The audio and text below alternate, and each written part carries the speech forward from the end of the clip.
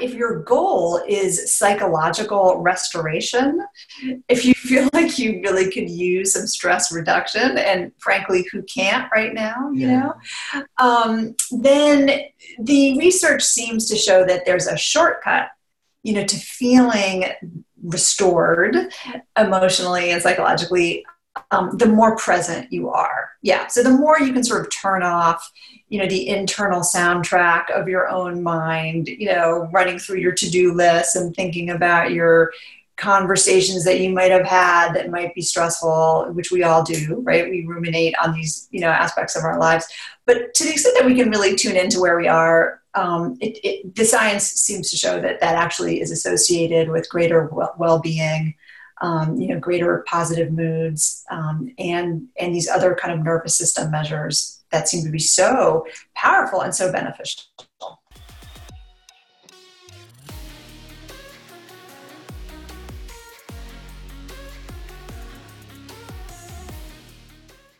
Welcome back to the Max Out Show, where today I'm joined by the prize-winning journalist and author of The Nature Fix, Florence Williams. Florence has spent years of her life sharing both the science and practice of using nature to create better brains and better lives. So I'm excited to dive deep today into how you can use nature to make us happier, healthier, and more creative. So Florence, welcome to the show.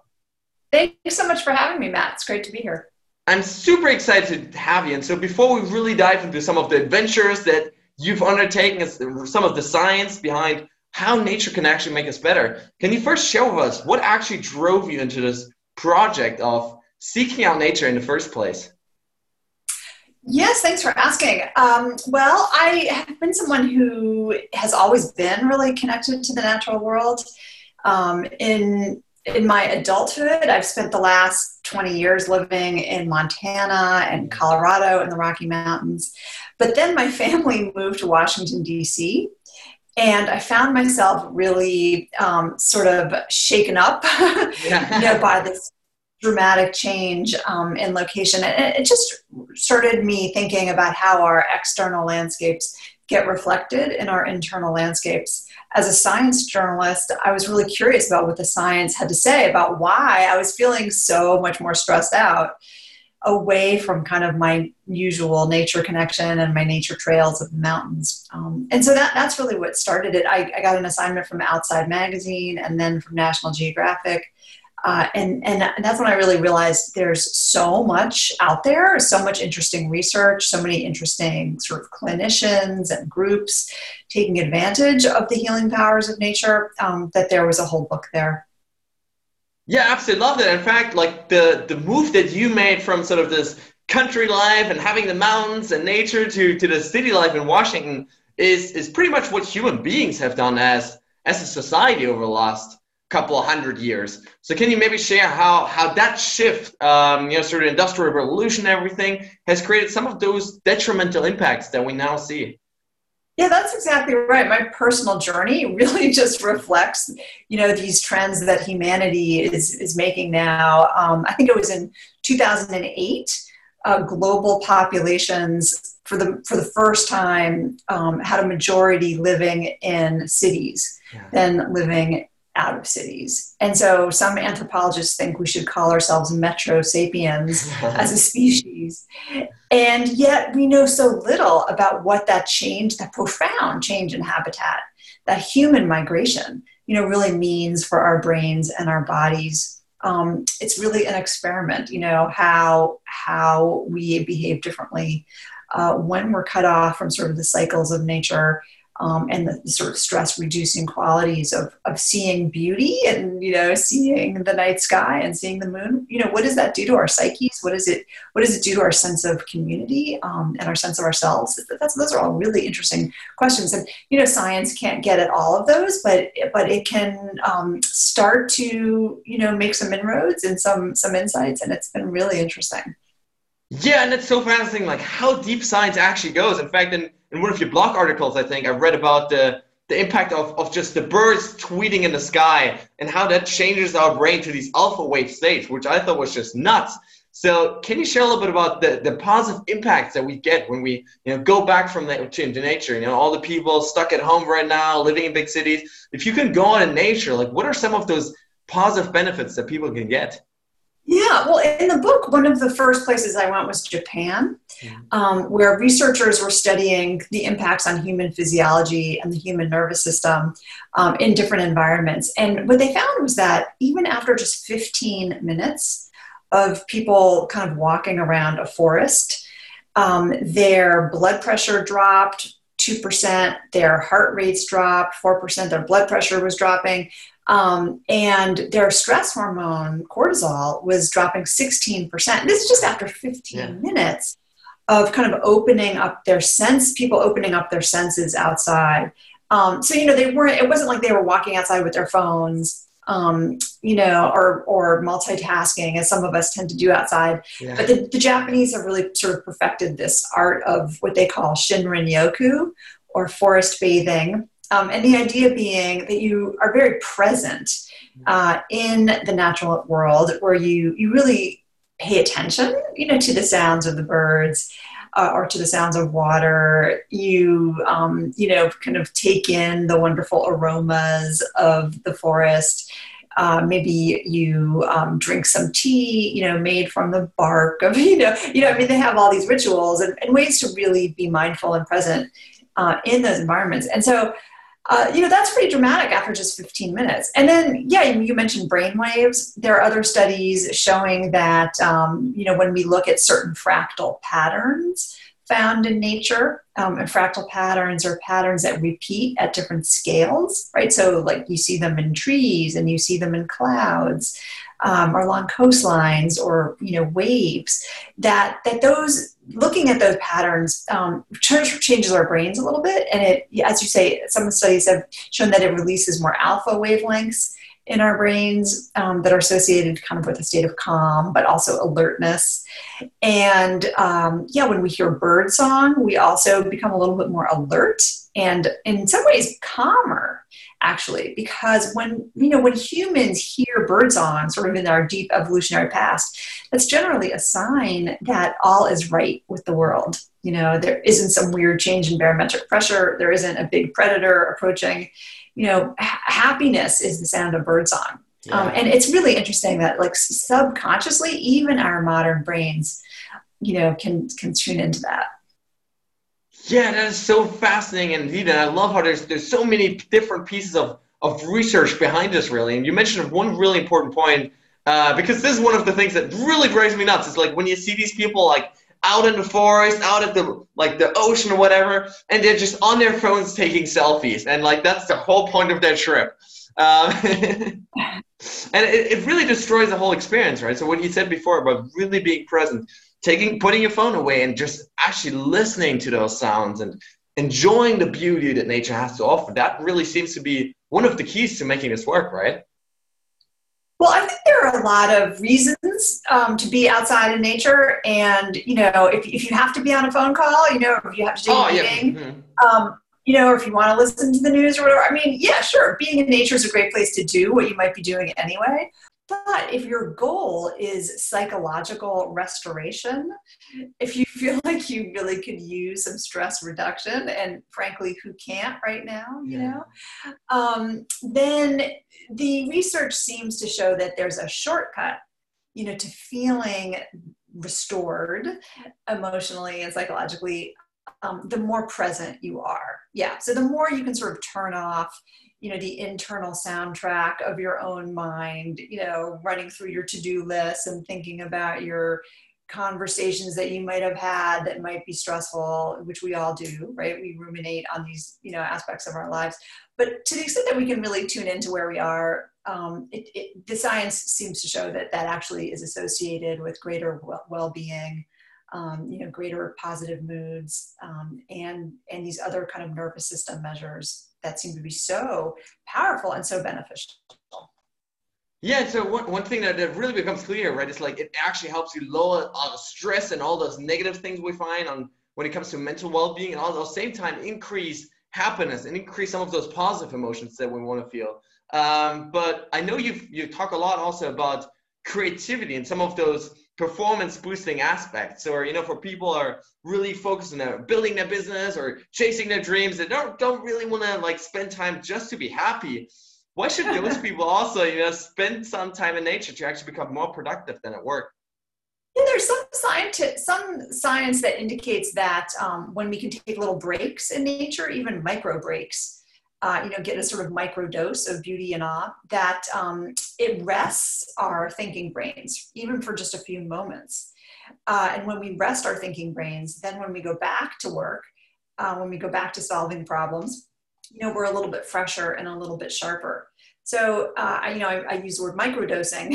Yeah. There's some indication that, like even kids whose schools look out onto green schoolyards, compared to kids whose schools are, looking out onto a brick wall or something like that, those kids have slightly lower stress levels that then gets translated into higher test scores. If they can get a little break by looking out the window, it helps them cognitively too. So both adults and kids seem to benefit from this. And then of course, there's a dose curve here too. So the more time you spend outside, the greater those creativity effects might be. So there's a researcher I talk about in the book, David Strayer in the University of Utah, and he tested people for creativity backpackers before and after a 3-day backpacking trip. And he found a 50% improvement on these creativity tasks after people had been outside, just kind of waking up their sensory brains and dialing down their sort of direct attention brains, their task-focused brains. And so that ended up being, he says that, that part of our brain is like a muscle. And if we can rest it, then when we come back, we're just really fired up. And, and as a scientist, he noticed that he got his best ideas when he was outside in nature and not necessarily, trying to solve problems, but just letting his mind kind of wander and experiencing this sort of soft fascination of being in the natural world where you're not sort of forcing your brain to like necessarily focus on a particular task. Yeah, that's just mind-blowing how those effects also translated into creativity and getting better ideas. And I know you've been on a lot of adventures. You mentioned the forest bathing in Japan. What were some of the most fascinating things that you found? I know you've done ecotherapy in Scotland. You've worked with veterans. So what were some of the most fascinating stories and experiences that you've had along your own journey of really figuring out all this stuff? I found it really powerful and moving to journey into the wilderness with a group of veterans who have post-traumatic stress. And actually, I've done that trip twice, once with a group of just women veterans and once with a sort of co-ed group. And in both cases, it was just really, really moving to watch how, people with PTSD, they tend to generally sort of withdraw from the world because they're overstimulated. They hear a book drop and it sounds like gunfire. Their nervous systems are really on high alert all the time. They're sort of hyper vigilant. But when they're out in the wilderness for a period of time, they start to feel more comfortable and they actually want to open up their senses because you want to hear, the call of the eagle and, hear the rush of the river, see the sunset on the canyon walls. And when those senses open, then you can watch them sort of relax a little bit and come out of their shells. They reported that they were sleeping better, food tasted better outside. There was this really dramatic shift in their nervous systems. Their sort of sympathetic nervous system really dialed down and their parasympathetic nervous system came online, more the rest and digest branch. They were able to sort of laugh and sing and make friends. And, it's hard to know how long these effects last, but there's starting to be more research, on groups with trauma like this who go into the wilderness. And it looks like there are some real lasting effects, but it's also important to keep these relationships active, to keep the connection to the natural world kind of going and strong, because it's not just a one dose and you're done. This is something that the human brain has really evolved, to be connected to the natural world. And so different studies are looking at kind of how much nature we really need. And I think it's, probably a little bit different for everybody, depending on sort of where you are in your life at the moment. But it looks like, at least two maybe hours a week of time in nature seems to be kind of a sweet spot, at least based on recent studies in the UK. So if we can get out a couple times a week, and it doesn't have to be exercising in nature. It can be, sitting in a quiet spot, listening to the birds, maybe eating lunch outside, maybe just going for walks in the evening and looking at the sunset. It doesn't have to be wilderness area. It can be an urban area where you're sort of tuned in, to what nature is doing and what the cycles of life are doing. There are sort of, different prompts that you can give yourself to help kind of tune you into the present moment. And I've really learned how to do that, during the course of writing this book, and also especially now during the pandemic when, I'm not traveling across the country to wilderness areas. I'm really just traveling down my street, to look at the sunset. And it's been great. Yeah, I love that. And this is such an important point that you mentioned here, that first of all, it doesn't take a lot of time, because 2 hours a week, if you don't have 2 hours a week to just go outside and enjoy life, then there's probably something you got to figure out in your life, right? And at the same time, it's so important to notice that it's not this one time done and do it and done deal, right? It's just like working out, it's just like brushing your teeth. You need to get that consistent, just like exercise, the consistent, going out in nature and constantly revisiting those effects and those experiences. And so how do you make sure that it's like eating a good diet, it's just something we need to modulate our media diet so that we're not just looking at screens all the time. And we need to figure out how to sort of increase our sort of regular drip, of nature too.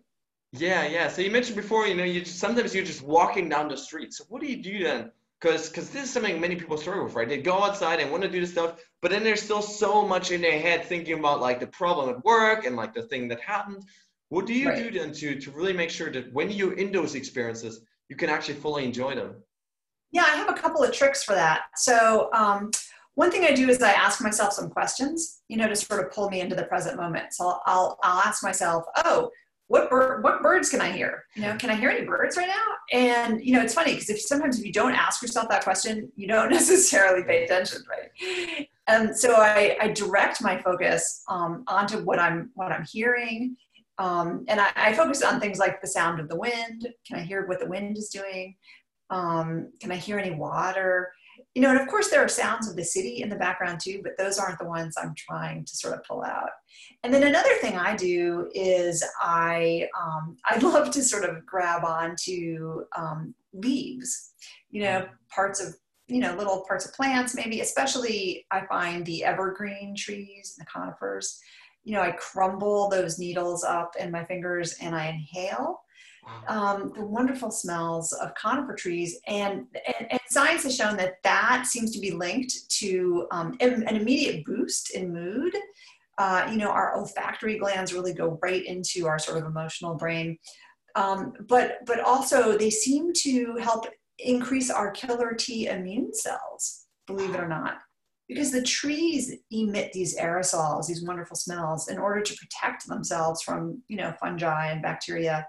And there seems to be kind of a human response to that too, where our own immune system seems to sort of wake up a little bit in the presence of these wonderful smells, which I think is fascinating. And of course, something that we all are particularly interested in right now, right? How can we boost our immune systems? So a researcher I met in Japan, he says that our killer T immune cells remain elevated for up to 30 days. Wow. After we spend time in the woods, but they're most elevated after 7 days. So, his recommendation is go into the woods, smell these smells once a week if you can, but at least try to go once a month, and maybe spend a day or half a day just, walking through the woods and enjoying that particular kind of space. But it doesn't have to be woods. There are plants all over the place, even in the desert, that smell terrific. And of course, in the desert, you get these really awe-filled vistas, right? Where you can see so far and you get a sense of vastness. That experience of awe is also very important for our well-being, and for our own kind of, putting our own problems right into perspective. When we can feel smaller in the universe, it's actually really, really good for us to feel that way. Yeah, this reminds me of one of the quotes of yours that I absolutely loved. You said Buddha, Jesus, and Reese Witherspoon all went to the desert to seek wisdom. I thought that was such a brilliant thing. So can you talk to us a little bit about this sort of apparent like shift, maybe also over the last couple of years towards doing those kind of really long trips, just as Buddha and Jesus and Reese Witherspoon in the movie, or Into the Wild later. There's been so many great movies over the last couple of years around people just going out and like embracing nature, going for a week or two on these long hiking trips. Yeah, that's true. I mean, all over Europe and also in the United States, we have these really wonderful sort of long distance hikes, right? And these long distance trails, pilgrimage routes, or, in the United States, it's a lot of mountain trails. And a lot of people have written about finding sort of redemption, finding salvation, really being able to work through trauma or grief. People write about walking off the war. That's kind of an expression. There's something about that kind of bilateral movement, the exercise of walking those long trails, that seems to help really soothe, the nervous system. And also, I think just living with the cycles of nature, for that long, weeks at a time. In the book, I talk a lot about the 3-day effect, which is sort of how our brains change after 3 days. I don't write about what happens after 3 days, but I think that that's a really interesting, question, that people really do seem to sort of change their lives, based on these kinds of rites of passage, if you will, that certainly human cultures have, privileged for millennia, right? We used to do rites of passage all the time as, parts of, adolescence or marriage, or these various life transitions, where you kind of leave one life and you enter another, and it's ritualized in the natural world. I think there's really a reason for that. And it's because out there we have the time and space, to really think about who we are and where we fit in our society. And, it's very elemental, like we're stripped down of sort of our cultural baggage, and we can really get to the heart of, things that are important to us.